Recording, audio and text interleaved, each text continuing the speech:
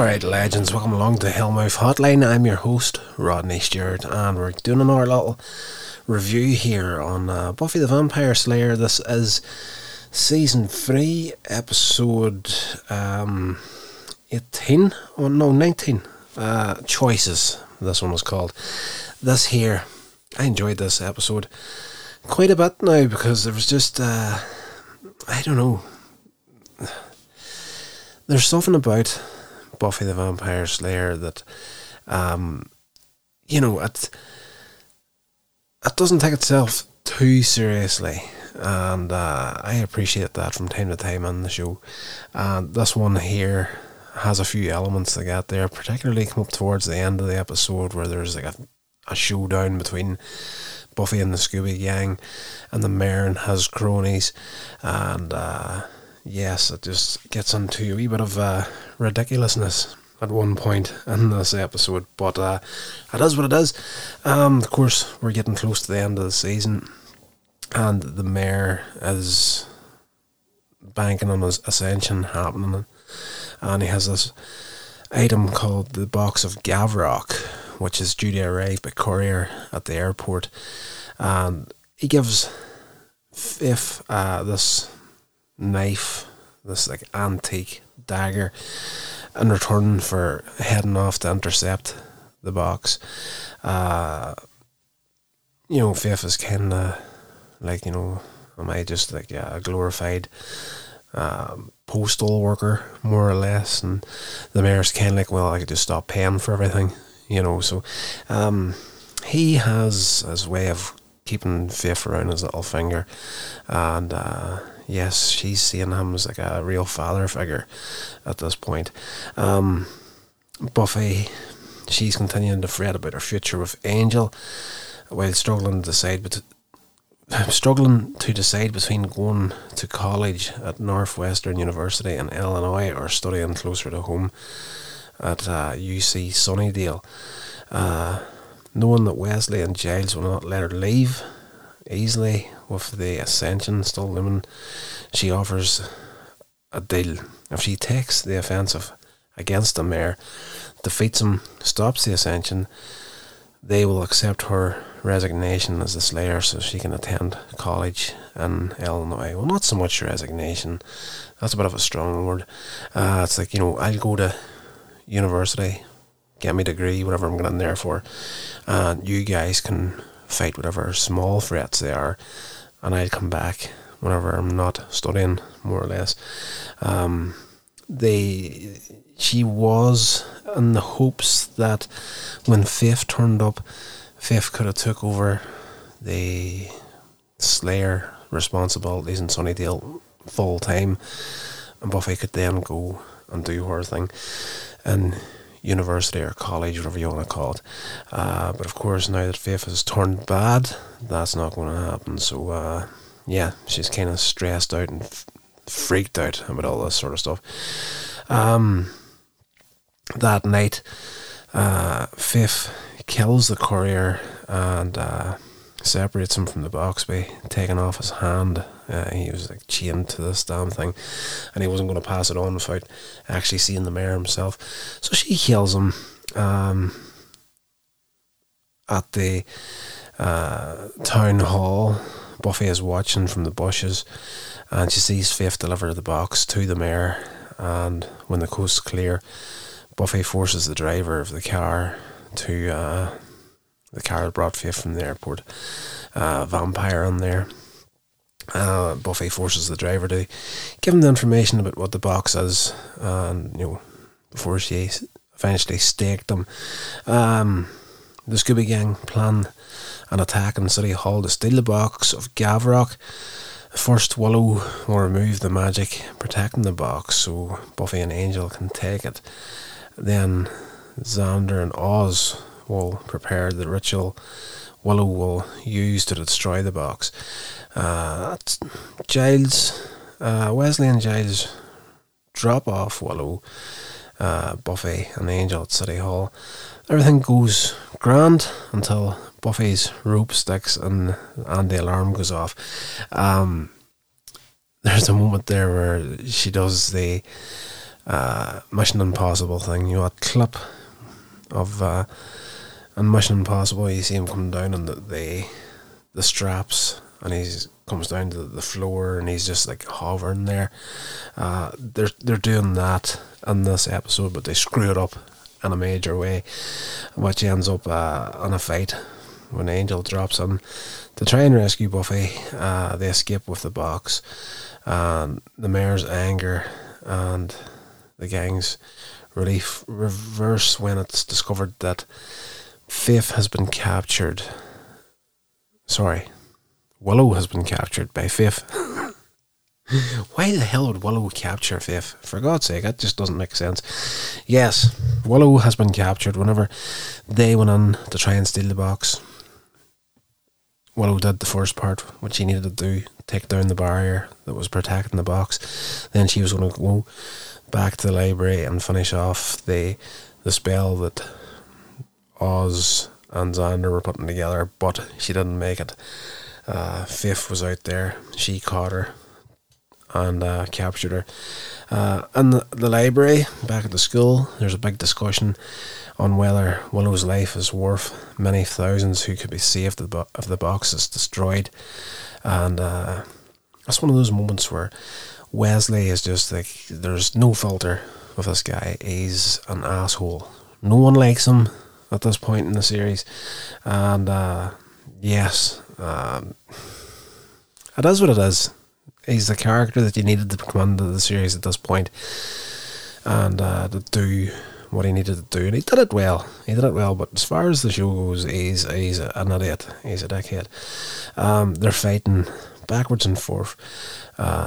Should they sacrifice Willow in favour of saving the thousands of people that this box will end up destroying if the mayor gets to use what he wants it for? And Oz, man of little words at the best of times, he settles the whole matter by smashing the pot containing the potion needed for the ritual that would destroy the box.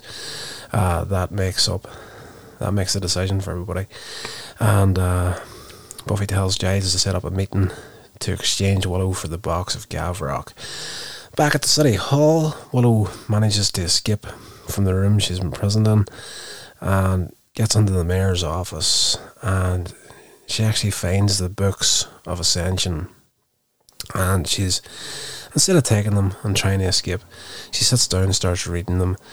But Faith finds her, and Giles' call comes just in time to stop Faith from killing Willow. This is where you get a different side to Willow in this episode. She actually stands up for herself in a major way against Faith. In this one, she holds her ground. There's no fists thrown on Willow's side, but Faith does punch Willow in the face. But Willow just pretty much talks her into a corner, more or less. A very, very adult version of Willow in this episode. Really appreciated seeing that there. It was definitely needed for the character of Willow in this series in particular, because, as I said, she danced across my last nerve quite a few times throughout this season. But anyway, the meeting is set up to make the exchange, Willow for the box. And during the meeting in the school cafeteria, the mayor warns Buffy and Angel that they've got no future together due to Angel's immortality as a vampire. This was expected, but in the way the mayor did it was poetic, to say the least. Like this, of course, he's going to lose by the end of this season. It is what it is. He's the big bad. He will go down at the end of the season. But this is probably at this point, this is probably one of the deepest digs he's going to put on against the good guys, is the relationship between Buffy and Angel. And yes, he goes to town on them again, similarly to the way Willow went on against Faith. It's all words, and it's all hard truths, and they're not ready to hear it.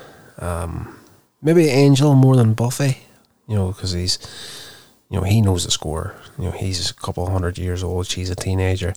It is what it is. He's immortal. It's like, she's going to grow old, die. He'll still be looking the same as he is right now. But the mayor putting this to them was just unexpected on their part.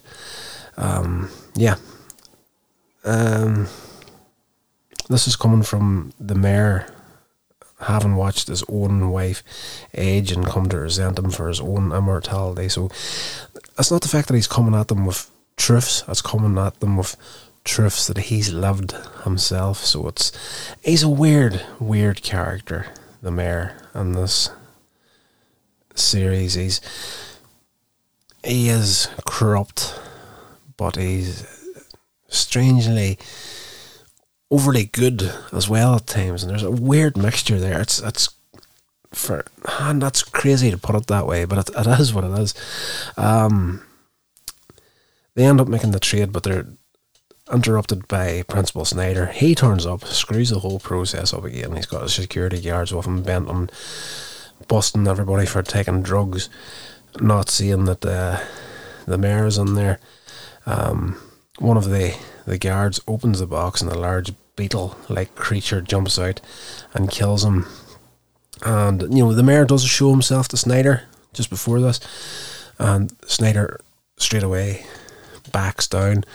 We have seen that the mayor has got control over the people of Sunnydale in a major way whenever it comes to the people that are in authority. So, Snyder's been as usual dickish self to everybody until the mayor actually steps out of the shadows in this sequence and tries to make up an excuse for ways there. But of course, one of these security guards screws the whole thing up, and this beetle gets out, kills him.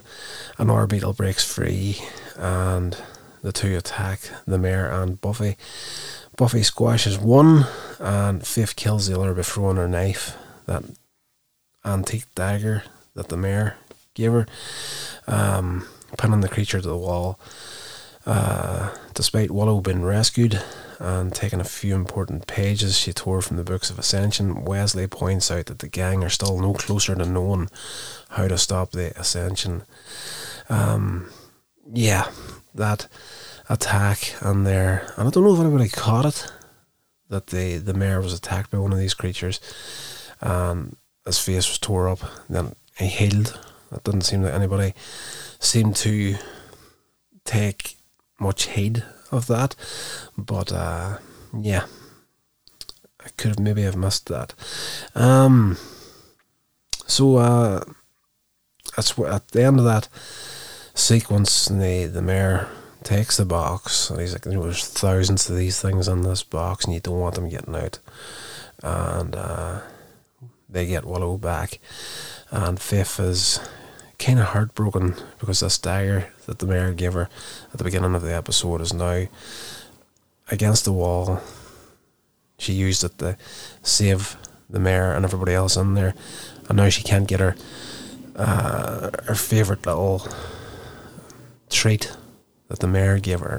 As I said, she's looking at this guy now like he's a father, and this is something that means more to her than the mayor or anybody else really understands at this point. The next day at the school, Buffy and Willow talk again about their futures, and Buffy ultimately cannot bring herself to leave her home of Sunnydale, knowing that she will always have something to battle, and she decides that she's going to attend UC Sunnydale, despite being accepted by loads of out-of-state colleges. And Willow breaks the news that she has decided to attend college with Buffy instead, having realised that fighting evil and studying Wicca are what she wants to do. And yes, Buffy's kind of bowled over by this here at this point, that her friend wants to stay with her. And as I say now, this was, for me, well, I'll get into that after I go over this last little bit of the episode. I'll come back to that Willow thing before we finish. Late at night, Buffy and Angel get together and they try to reassure each other that they could have a future together despite the mayor's warnings, but both secretly remain unconvinced. And yes, so there's two major things in this episode. Cordelia was a surprise at the end of this episode. I know exactly what happens to her character moving forward, because I'm a big fan of the Angel spin-off, which she was a huge part of, so I know how she gets there. But these shows here are not very clear in my memory at this point. That's why I'm enjoying going through them again, just to get a refresher on them. But Xander and Cordelia go toe-to-toe a few times throughout this episode, and Xander spots Cordelia taking a long time to browse in a dress store, and when he confronts her and suggests that she may have been rejected from college because she refused to tell the others where she plans on studying, but she turns around and she gets the upper hand on Xander, and she shows him acceptance letters from multiple colleges. But what she does not tell him that she is actually working at the dress store, and that's very well put into this episode. You know, that what I just went through there, her showing the acceptance cards or letters to Xander and him walking out. That was earlier in the episode, but then later on, again, we see her in this store, and she's like lifting a dress and she's putting up towards her neck, you know, and holding it against herself, and like, oh, I would look pretty in this dress. But so you think this is just Cordelia being the superficial Cordelia that we all believe her to be at this point, and then the owner of the shop comes down and gets tore into her about, you know, get back to work, essentially. So you're starting to see that there is financial problems in the Chase household, and she's keeping this under wraps at this point. And I can't recall if that comes up again in the remaining couple of episodes here, but I do, if memory serves, the Angel series starts off side to side with season 4 of Buffy. So by the end of this season, Angel goes, Cordelia goes as well, and they meet up in LA, and she becomes part of Angel Investigations. But we'll get to there in due course. We're going to be starting to do them on a Wednesday on the show whenever the time comes. But the big thing for me in this episode was that change in Willow. By the end of the episode, she is back to that normal kind of Willow that we're kind of used to, but she's more pronounced in her speech by the end of this episode. I did notice that. She got a little bit more confidence in her character by the end of this episode. She's not as whiny, she's not as nasally as she normally is, and I think the stepping up towards Faith and getting the upper hand on her was a big growth moment for her. And having been smart enough to sneak the pages out of the Book of Ascension out of the mayor's grasp and giving them to Giles to see if he can come up with some sort of battle plan. Very, very impressed with the character of Willow in this episode. Absolutely fantastic. And again, I still, honestly, cannot get my head around that this show was as old as the original air date was May 4th, 1999. For me, that doesn't seem that long ago. I left high school in 1995, so I was out into the working world whenever this came out. But it's 23 23 years, if my math is okay there. At this point, 23 years old, this episode. Oh gosh, I can't believe how quick time is going past. But fantastic show. I'm loving it.